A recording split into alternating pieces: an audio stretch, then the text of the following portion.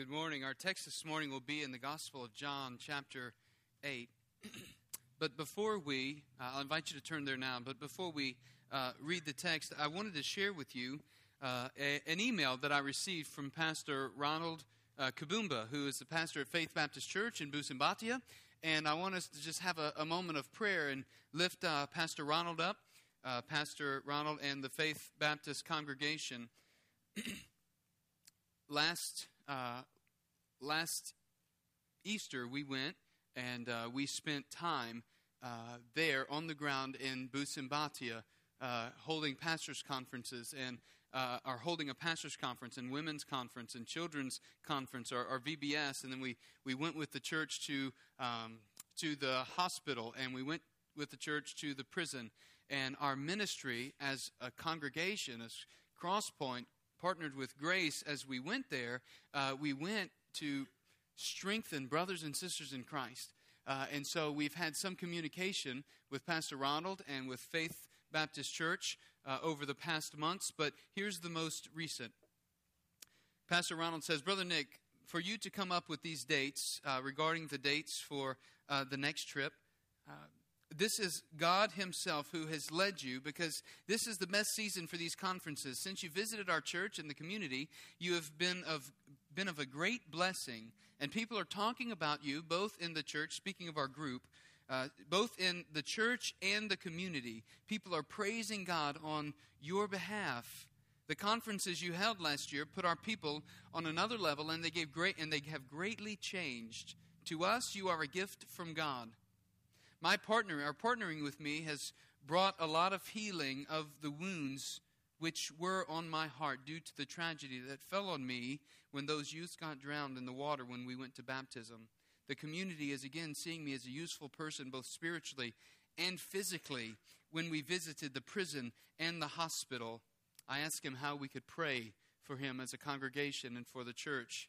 He said, our church needs a building. Pray for our church to have a building. Teacher salaries for the orphanage school at the church are not paid. Pray for God to provide transport, feeding, and accommodation for the participants of the November conferences. Pray for my family, my 2 children who are at secondary school have been sent home for school fees. Pray for me to have a laptop so that I can have better communication with others and with you, so that I don't have to travel 20 kilometers to Iganga Town to surf or to answer emails. He said, we are just waiting for the great time of fellowship when you come. Shane Folks, who was a pastor in training at Grace and then taught our equipping class last semester through Islam, has been, many of you know, he's been in Uganda teaching at the Uganda Baptist Seminary for this past semester. And while he was there, he's had an opportunity to go out and visit Bugeri Baptist Church. And then yesterday, or while we were sleeping last night, he was in Busambatia preaching there today. And so I've spent time in prayer, as many of you I know have spent time in prayer for Shane. And so I want us to lift up Pastor Ronald this morning as we continue to worship. Let us pray. Father, we come before you this morning and we lift up Pastor Ronald and Faith Baptist Church of Busambatia. We thank you, Lord, that we worship you and they worship you, even as they've worshiped you 9 hours ago. As we think around the globe, there are people lifting up praise to you on this day, every moment, every hour of the day, for 24 hours consecutively. Thank you, God, that we have a privilege to enter into fellowship and labor for the gospel with brothers and sisters such as Pastor Ronald. Lord, we thank you for the way that you are restoring him in the eyes of the community. And we pray that you would continue to grant him your grace and grant Faith Baptist Church your grace as they endeavor to minister in the midst of the community where they are in Busambatia. Lord, we pray for their many needs that Pastor Ronald has mentioned. We pray for your provision as they seek to establish themselves in the community and have a building. We pray, God, that you would provide for their needs and even use that which we are contributing to them to provide for their needs. Lord, we also pray for the teachers' salaries in the orphanage and the school, asking that you would provide resources for them to be paid And Father, we pray for the spiritual growth of the body there in Faith Baptist. We pray, Lord, that you would anoint Pastor Ronald as he preaches your word week in and week out. We pray, God, that you would anoint that congregation as they seek to live the gospel out in the community before the eyes of many in their community. Lord, we pray that you would strengthen them as a body of believers. We ask you, God, to continue working and encouraging them, that you would add to their number, that they would be faithful in serving you and proclaiming your gospel. And Lord, that they would be faithful in making disciples there in their own community. And now, Lord, as we turn our hearts and our minds to your word this morning, it is our prayer that we ourselves would glorify you in all that we say and do.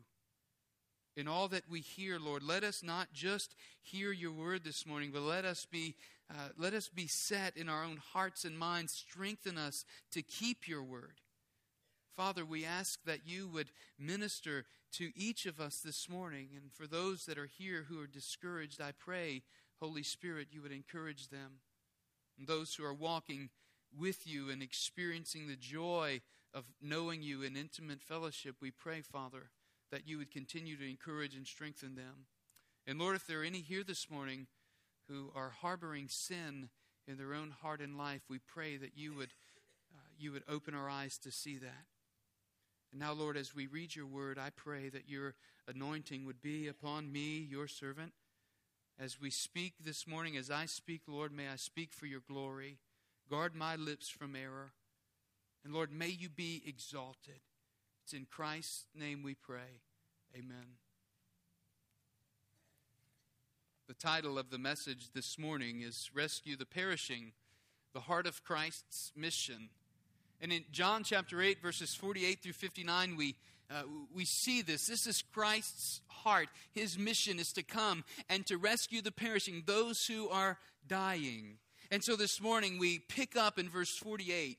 In the second half of the dialogue that we began to look at last week between Jesus and the Jews, which began in verse 31. And so in verse 48, if you found your place, say amen. Follow along as I read. The Jews answered and said to him, "Do we not say rightly you are Samaritan and have a demon?" Jesus answered, "I do not have a demon, but I honor my Father, and you dishonor me. But I do not seek my glory. There is one who seeks and judges.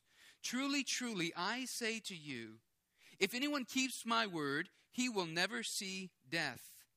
The Jews said to him, "Now we know you have a demon. Abraham died, and the prophets died also. And you say, if anyone keeps my word, he will never taste of death? Surely you're not greater than our father Abraham, who died. The prophets died too. Whom do you make yourself out to be?" Jesus answered, "If I glorify myself, my glory is nothing. It is my Father who glorifies me, of whom you say, he is our God. And you have not come to know him, but I know him.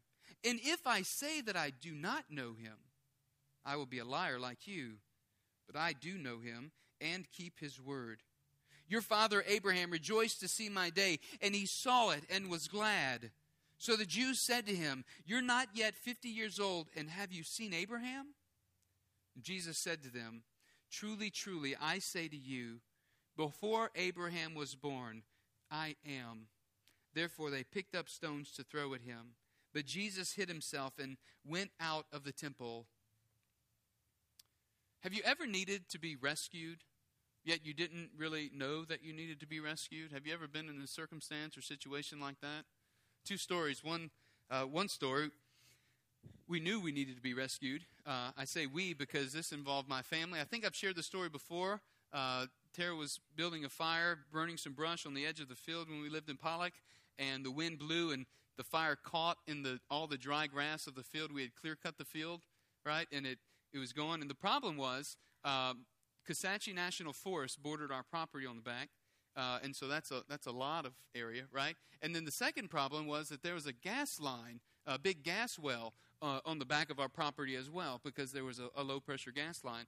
And so there was certainly danger there. We knew we needed to be rescued from that danger, so we call who? The firemen. They come out, they put the fire out, right? Well, there was the next time, another time, dealing with fire again. I thought, I'm going to do a controlled burn on the field. And so I got the tractor. I did everything right, okay? I disc up around the field. I get it all disked up, and I get a nice wide path so that the fire won't jump. And then I started at the back by the gas well, and so that it would move forward and not move toward the gas well.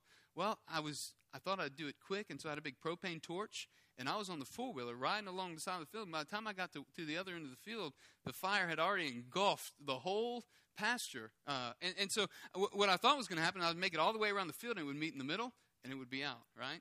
But I thought, well, I'm not in any danger. I don't need any help. Well, luckily, fortunately, somebody from the gas station across the highway, they saw the fire burning, and even though I didn't think I needed help, they called the firemen, and they got there, and the first thing they said was, it was a year to the day that we were here. We were here a year ago. And I said, well, I didn't call you this time, The fire had started going into the yard, and it was approaching the house, and so I was glad that they showed up. I didn't realize that I was in danger. I didn't realize that we were in danger. And I think it's the same thing that Jesus is confronting, this issue similarly for those Jews who have been hearing him. They don't realize that they are in danger. They don't realize that they need to be rescued. And so he said, last week we saw where he says, everyone who commits sin is a slave of sin. And so he says, the Son will make you free. And if you believe in the Son, you will be free indeed. In fact, the words of Christ have scandalized the Jews. Those who in verse 30 at the end of the previous passage said, as he spoke these things, many came to believe in him. Those in verse 30 who had come to believe in him, it's revealed by the end of verse 59 that they really were phonies. Their faith wasn't real, because we see in verse 59 that they pick up stones, right? They're ready to stone him. They're not true children of God, but they are children of their father, the devil, Jesus says in verse 44. So last week we saw that their lack of belief in Christ's word revealed their true nature.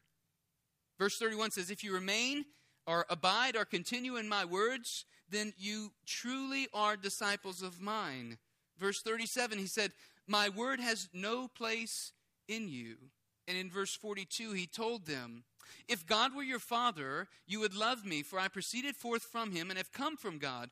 For I have not even come on my own initiative, but he sent me. So their lack of belief in Christ's word revealed their true nature. Their actions toward Christ revealed their true nature as well. For he tells them in verse 39, if you are Abraham's children, do the deeds of Abraham. As it is, you seek to kill me in verse 40. Verse 44, you are of your father, the devil. He was a murderer from the beginning and does not stand in the truth, because there is no truth in him. Whenever he speaks a lie, he speaks from his own nature. He is a liar and the father of lies. You don't hear, verse 47, the words of God, because you are not of God. Man, those are some hard statements that he was telling those who claim to be God's people. It was hard for them to hear this. They thought their birth certificate, that is, they thought being Abraham's physical descendants granted them special privilege as God's elect people. But they couldn't have been more wrong. They failed to see they were in need of divine rescue. And this is still the plight of men today, of women today, all who are in bondage to sin. Many in our day find themselves, are in they may not necessarily find themselves, but they're in a similar position as the Jews that we find dialoguing with Jesus in this passage.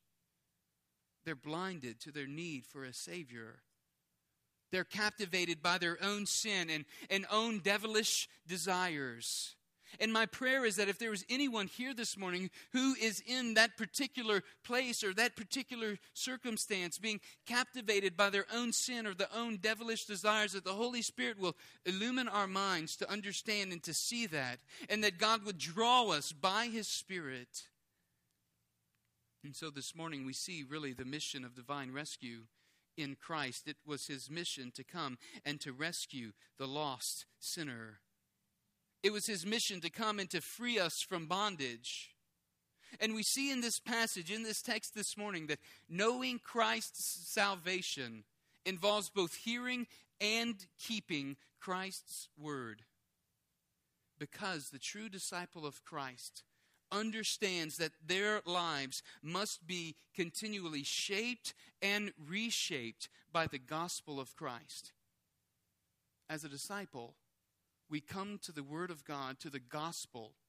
And it's the gospel that shapes us and the gospel that reshapes us. It's the gospel that transforms our minds. It's coming to Christ's words and seeing how this book, how Scripture has been divinely inspired and has authority to speak into our lives. And it's God's word that changes us and shapes us and molds us because of the hope of Jesus Christ. Because of His divine mission to rescue us. And so first we see this morning that Christ is the divine rescuer, or is He, as the critics charge, possessed by a demon in verses 48 to 51. It's been said, Christ's statements are either cosmic or comic. They're either cosmic or comic. This passage offers us proof that man's nature hasn't really changed. They claim that he is possessed by a demon. We see that man's nature hasn't really changed, and we can look at the response of these Jews as they've heard these hard words from Christ, been confronted in their sin and their need for a Savior. It's as if they're backed into a corner. And every theological argument they've put forward, Abraham is our father, God is our father, Jesus has shown the holes that were there in their theological argument. And so the last thing they can do, they resort to an insult. And so when they're backed in a corner, they can either repent and say, we confess of our sin, and we swallow our pride and say we were wrong, or they can come out fighting and they can hurl insults at Christ. And that's exactly what they do. They do the latter. They begin hurling insults at Christ. The first one was a racial slur in verse 48. He said, you're a Samaritan. In other words, they're challenging His very character. They're challenging who He is, and they're issuing an attack not only on His character, but also on His teaching. By calling Him a Samaritan, they were calling Him as well a false teacher. But not only did they call Him a Samaritan, they said, you have a demon. The second insult, that's a serious statement. I mean, they ascribe to the Lord of glory. Talk about blasphemy. It's not Christ that has blasphemy. It's these Jews who are saying, you have a demon. They ascribe to the Lord of glory, the incarnate Son of God, saying, you have a demon. They're saying that He's an agent of Satan, that He has come from the devil himself. And so, get the picture. They've been kind of backed into a corner here, and instead of submitting and humbling themselves, swallowing their pride, confessing their wrong, they begin insulting Christ and fighting back. I want you to notice Jesus' response because it's instructive for us. In verses 49 through 51, we see that He's the divine rescuer because His response reveals the heartbeat of His mission. He doesn't even address the issue of Samaritan. He just simply states, I do not have a demon. In other words, He's saying, I'm not an agent of Satan. On the other hand, He replies, I honor my Father. You dishonor me.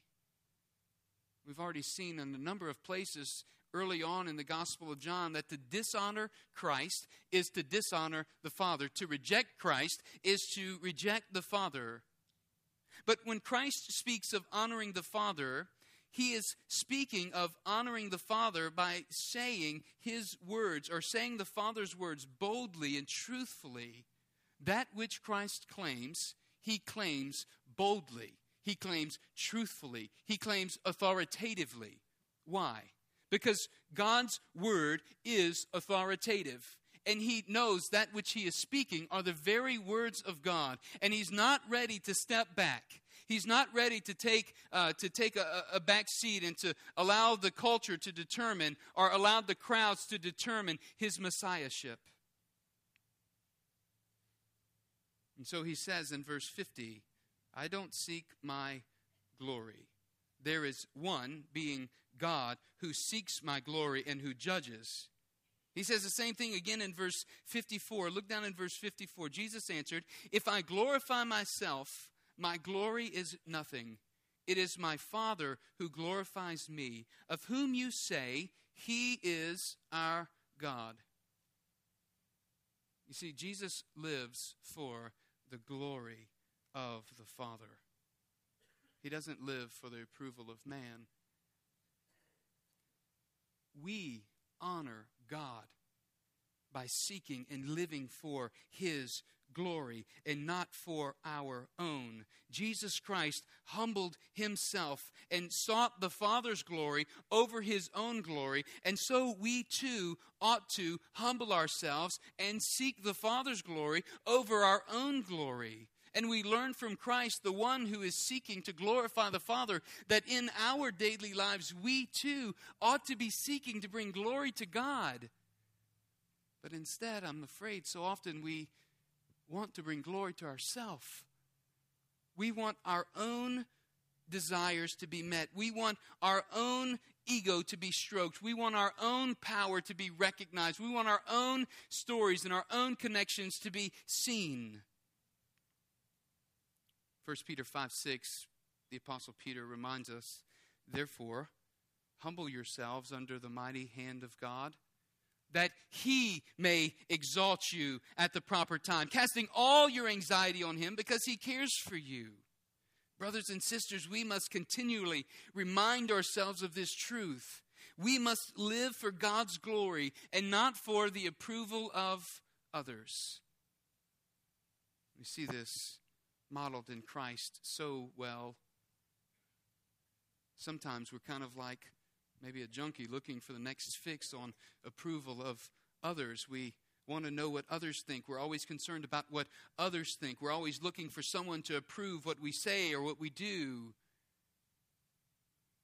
But hear me out. We need to hear from God. We need to seek the Father's approval.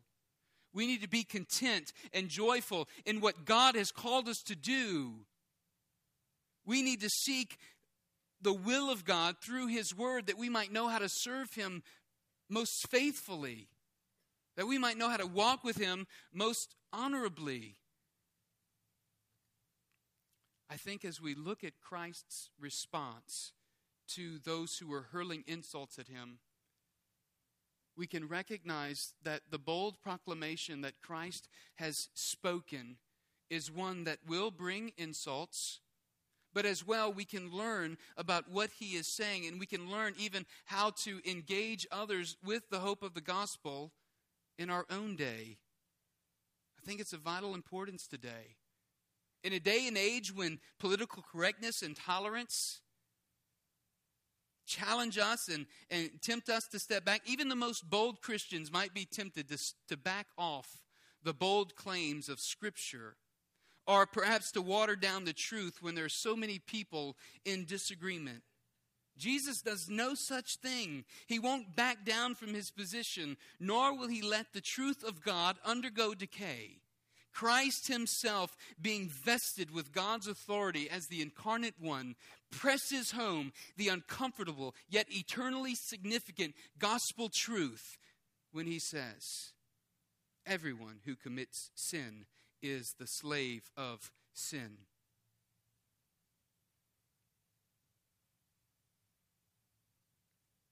His gospel is and must ever increasingly be our gospel. Christ's teaching serves as a model for us in that we realize his boldness must be our boldness. His word and proclamation must be our word and proclamation. When we stand on his word, we stand on his authority. And as believers, that's good news. We don't have to seek the approval of others. We seek the approval of our Heavenly Father. And we have a guide. We have Scripture to communicate to us the very Word of God, the very mission of God, the very truth of God as he has revealed himself and who he is. And so, as brothers and sisters in Christ, we must encourage one another to stand firm on the authority of Christ. And so Jesus responds lovingly, even in the midst of rejection, with verse 51 saying, "Truly, truly, I say to you, if anyone keeps my word, he will never see death." Here the mission of Christ comes out in the midst of the rejection. In the midst of these accusations they have thrown at him, Christ says, here's the truth. If anyone keeps my word, he will never see death. We see the mission of Christ on display. He's delivering the gospel to them, even in the midst of rejection. One of the greatest debates that's being waged today in the American culture, even beyond America, is the debate over homosexuality. And what level of recognition same-sex partners are to be given within society. The debates even entered the church, with many mainline evangelical denominations now ordaining homosexual clergy. And as a church, we must be prepared to speak as the gospel speaks to issues of our day. And this is just one of the issues. It's a big issue, but it's only one of the issues. The gospel is clear that homosexuality is a sinful lifestyle. And taking this biblical position, though, hear me out, it's not unloving as many claim. In fact, I would argue the opposite. I would argue that it is the most loving thing that a believer could do. It would be unloving to claim that the Bible permits a lifestyle of sin that Scripture clearly condemns.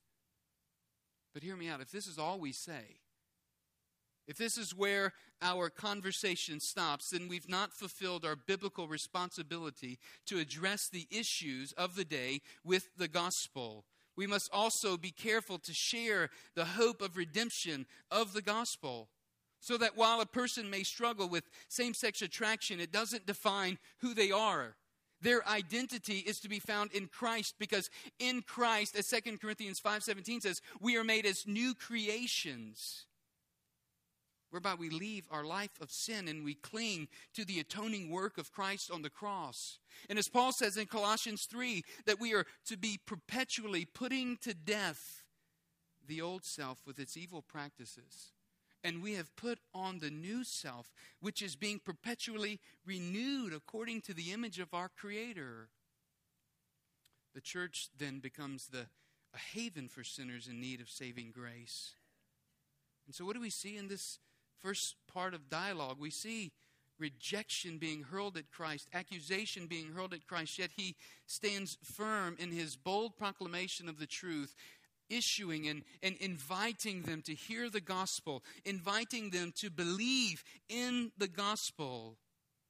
If anyone keeps my word, he will never see death.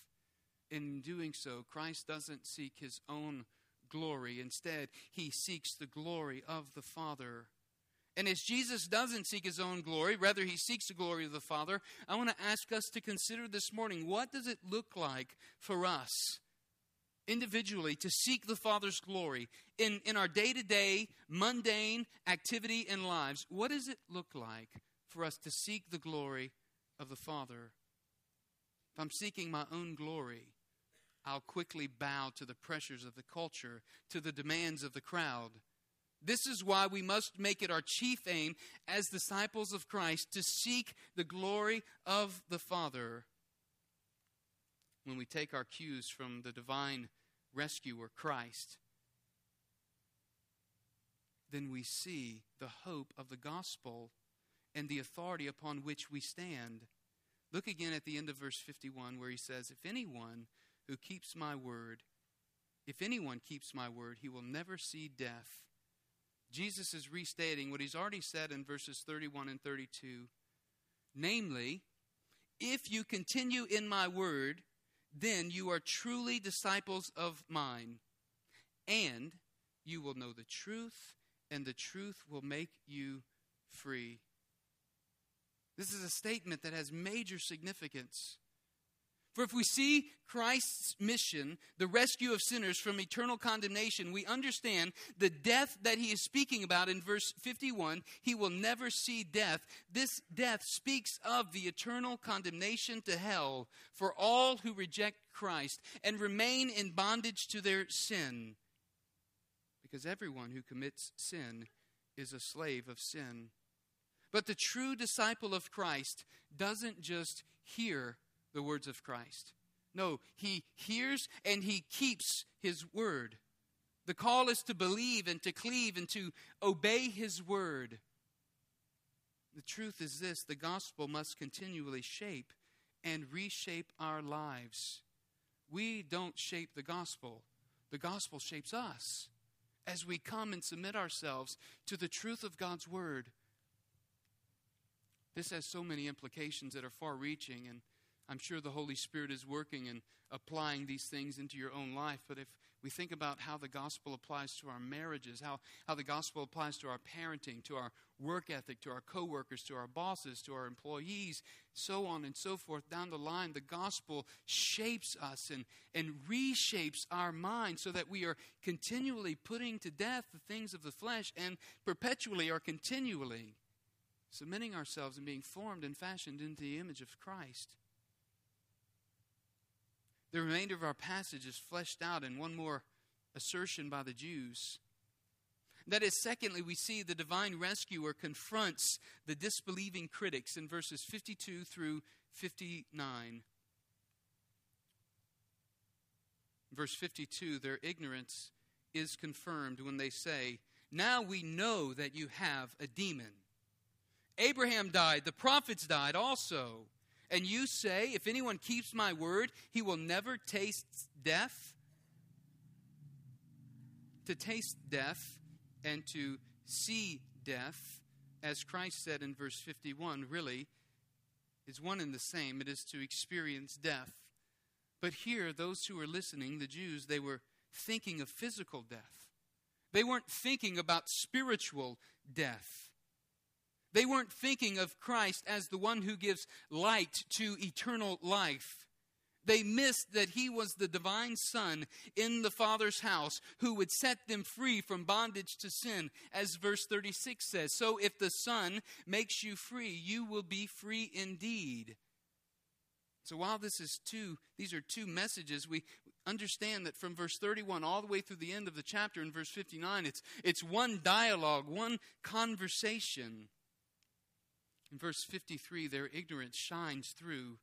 They say, surely you're not greater than our father Abraham who died. You're not greater than the prophets who died too. Whom do you make yourself out to be? This is really the question that they're getting at. They want to know, who do you claim to be? Who are you really trying to say that? Are you really trying to say that you're God? Are you really trying to say that you're greater than Abraham and the prophets? To which Jesus replies, detailing three distinct ways that he's greater than Abraham. The first one is he says in verse 54, "My Father glorifies me." My Father glorifies me. In other words, I don't seek my own glory. In fact, if I glorify myself, my glory is of nothing. It's my Father who glorifies me, of whom you say, he is our God. This one, this God, he glorifies me. And as I stand before you, it's the Father who is giving testimony and glorifying me, Jesus is saying. Now, John has been telling of the signs of Christ pointing to the glory of the Father, and reciprocally how the Father has glorified the Son from John 1 through John 8 now, and will continue through John chapter 11. Think back over the Gospel of John, chapter 2, the miracle at Cana. Jesus provided unending wine of greater worth, and it pointed to his authority. It pointed to his greatness and the satisfaction over anything that the world can offer is found in Christ. He is better. He is better than everything this world has to offer. In chapter 4, the healing of the nobleman's son, where Christ hears and he speaks a word. And when he speaks a word, the sickness left the son.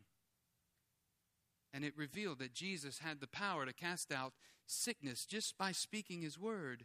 In chapter 5, we see the healing of Bethesda, of the lame man. And he was lame for 38 years. And we see Jesus in healing him shows not only does he have authority over paralysis, that he can make a man walk again, he has authority as Lord over the Sabbath, as the one who has created all things.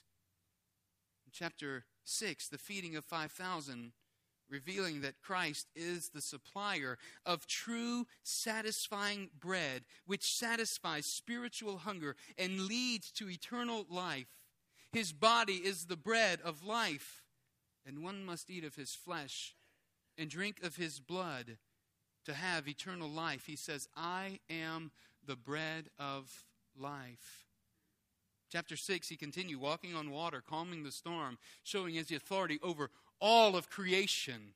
Chapter 9, next week or 2 weeks from now, we'll see that he'll heal a blind man and show that truly he is what he claims to be, the light of the world, the one who lightens the darkness, the blind eyes. Added to this are the accounts of his baptism and the transfiguration, where he says, this is my beloved Son in whom I am well pleased. Listen to him. We see the authority of Christ evidenced in his resurrection and ascension to the Father. Is there really any question as to the authoritative claims of Christ? Christ has all authority and has entered our humanity to rescue us from bondage to sin. And here's the thing, it's very personal. Christ comes in and he speaks to the very personal place where we are in bondage. He gives strength to overcome bondage. He gives strength to deliver us from sin, to redeem us, to save us. The second distinction he makes in verse 55, he says, second reason he's greater than Abraham is, I know him, speaking of God the Father. In fact, two different words are used here in verse 55 to speak of know. Two different verbs in this same verse. The first verb, it speaks of you have not come to know him, as if something should have happened in the past or will happen in the future. This verb is nuanced, and it's set in the context as related to having gained something through experience or association with God. You haven't come to know God. You haven't come to experience him or have a relationship with God. It's the same verb that's used over back in verse 32. Read verses 31 and 32 with me again. If you continue in my word, then you truly are disciples of mine. And listen, you will know the truth, and the truth will make you free. In verse 32, it's used in the future tense, saying, you will know the truth. How? If you abide in my word. And what will the truth do? It will make you free. It will free you from bondage to sin, because you will know the truth as you see it in my word and remain in my word. And so we understand that knowing the truth here is contingent upon remaining or continuing in Christ's word. In other words, we come to know God by abiding in his word. How do we want to know God and grow in our relationship with God? Well, we must first abide in his word. If we're not abiding in his word, then we're not going to come to know him in the way that Christ is speaking of here. The second to know is a different verb. And in the context here, it speaks of an intimate knowledge of God. Notice that Jesus didn't have to come to know him. He says of them, he says, you have not come to know him, but I know him. And if I say I don't know him, then I'm a liar, like you. I know him. It's an intimate acquaintance, intimate knowledge of God. He knows him since he's eternally one with the Father. He's of the same essence with the Father. So Christ is the one who is divinely authorized to communicate or explain the Father to us. Remember John 1:18, that he has come to explain, and Christ is uniquely qualified as the Word made flesh to explain, to exegete the Father to us. We see in the last part of the verse that knowing God and keeping God's word are two inseparable realities for Christ. You see that at the end of verse 55? I do know him and keep his word. Knowing God must be accompanied by keeping or continuing or abiding in his word. This helps us to understand that by remaining in his word, we'll know the truth, and the truth will make us free. All the way back to the prologue in John 1:14, where John said, "And the Word became flesh and dwelt among us, and we beheld his glory. The glory is of the only begotten from the Father, full of grace and" what? Truth. In Christ, in the Word, we have the truth of God revealed to us. Listen to Jesus' words in the high priestly prayer for his disciples. John 17:3. This is eternal life, that they may know you, the only true God, and Jesus Christ whom you have sent. In verse 14, I have given them your word, and the world has hated them because they are not of the world, even as I am not of the world. In verse 17, sanctify them by your truth. Your word is truth. You know, this prayer, though, wasn't just for the disciples. It was for us too. Because in verse 20, Jesus says, I do not ask on behalf of these alone, but for those who believe in me through their word. It should bring us great delight and joy to know God's word. For in keeping God's word, we know him and experience his goodness in our lives. I want to encourage you, brothers and sisters, to know his word. We must be a people of his word. The third distinction that he makes, he says, I am God's promised fulfillment of hope and rescue. Now, I paraphrased a little bit in verses 56 through 59. But he says here that he is God's promise of fulfillment, or God's promised fulfillment, rather, of hope and rescue. In verse 56, he says, Abraham rejoiced to see my day, and he saw it and was glad. And Jesus is speaking back into Genesis when Abraham saw the promised Messiah through the miraculous birth of his son Isaac. And through the covenant, his seed would bless all nations through the covenant that God made with Abraham. And when he saw the promise of Calvary when he offered his son Isaac on the altar, and when Isaac asked him, Father, where will the sacrifice come from? He says, the Lord will provide. And he sees God's provision. And so when Jesus speaks back, your father Abraham rejoiced to see my day, and he saw it and was glad, he is speaking of that which Abraham, the great patriarch, knew would come and had trusted would come and believed on by faith. This is the ultimate claim of divinity that he makes in verse 58 when he says, truly, truly, I say to you, before Abraham was born, I am. If there was any doubt after verse 12, or after verse 24, or after verse 28, in verse 12, he says, I am the light of the world. And he goes on to continue this in verse 24 and verse 28. If there was any doubt, they know undoubtedly that he is now claiming divinity with the Father. He doesn't say before Abraham was, I was. He says, before Abraham was, I am. In other words, co-eternal with the Father. Which brings us back to John's prologue. In the beginning was the Word, and the Word was with God, and the Word was God. He was with God in the beginning. Apart from Him, nothing came into being that has come into being.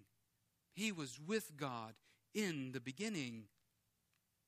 This is such a strong claim that they're no longer seeking an opportunity to arrest Him like they were earlier.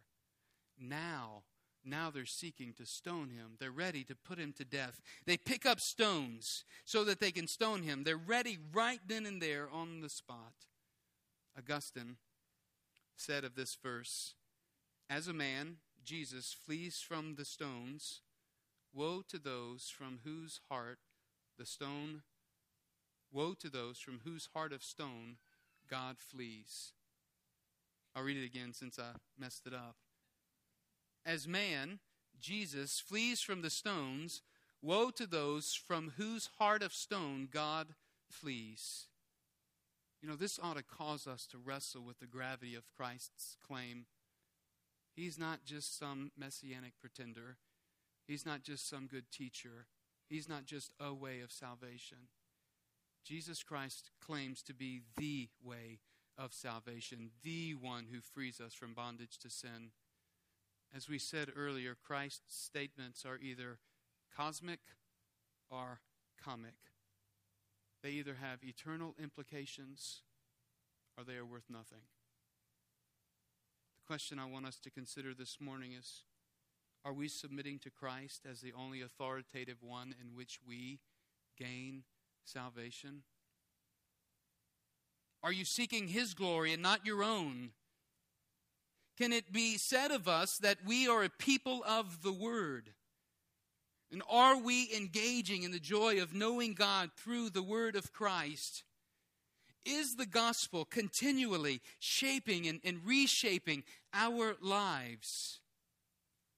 The final question I want to ask this morning is, have you believed upon Christ, the divine Son of God, whose mission through His death, burial, and resurrection was to rescue those who are in bondage to sin? Christ will set you free if you believe and if you abide and remain in His Word. I want to close us in prayer this morning and invite you to respond right where you are, or you can come forward and you can even kneel at the steps and pray, but to respond to the Lord as He's leading you, as He's challenging you this morning. Let us pray. Father, we thank You that Christ has come to divinely rescue us. Thank You that we have freedom from sin, that we can have the hope of eternal life, and that You deliver us from bondage. For Lord, we confess that he who the Son sets free will be free indeed. Lord, as we seek to be people of Your Word, I pray that You would strengthen us to abide in Your Word.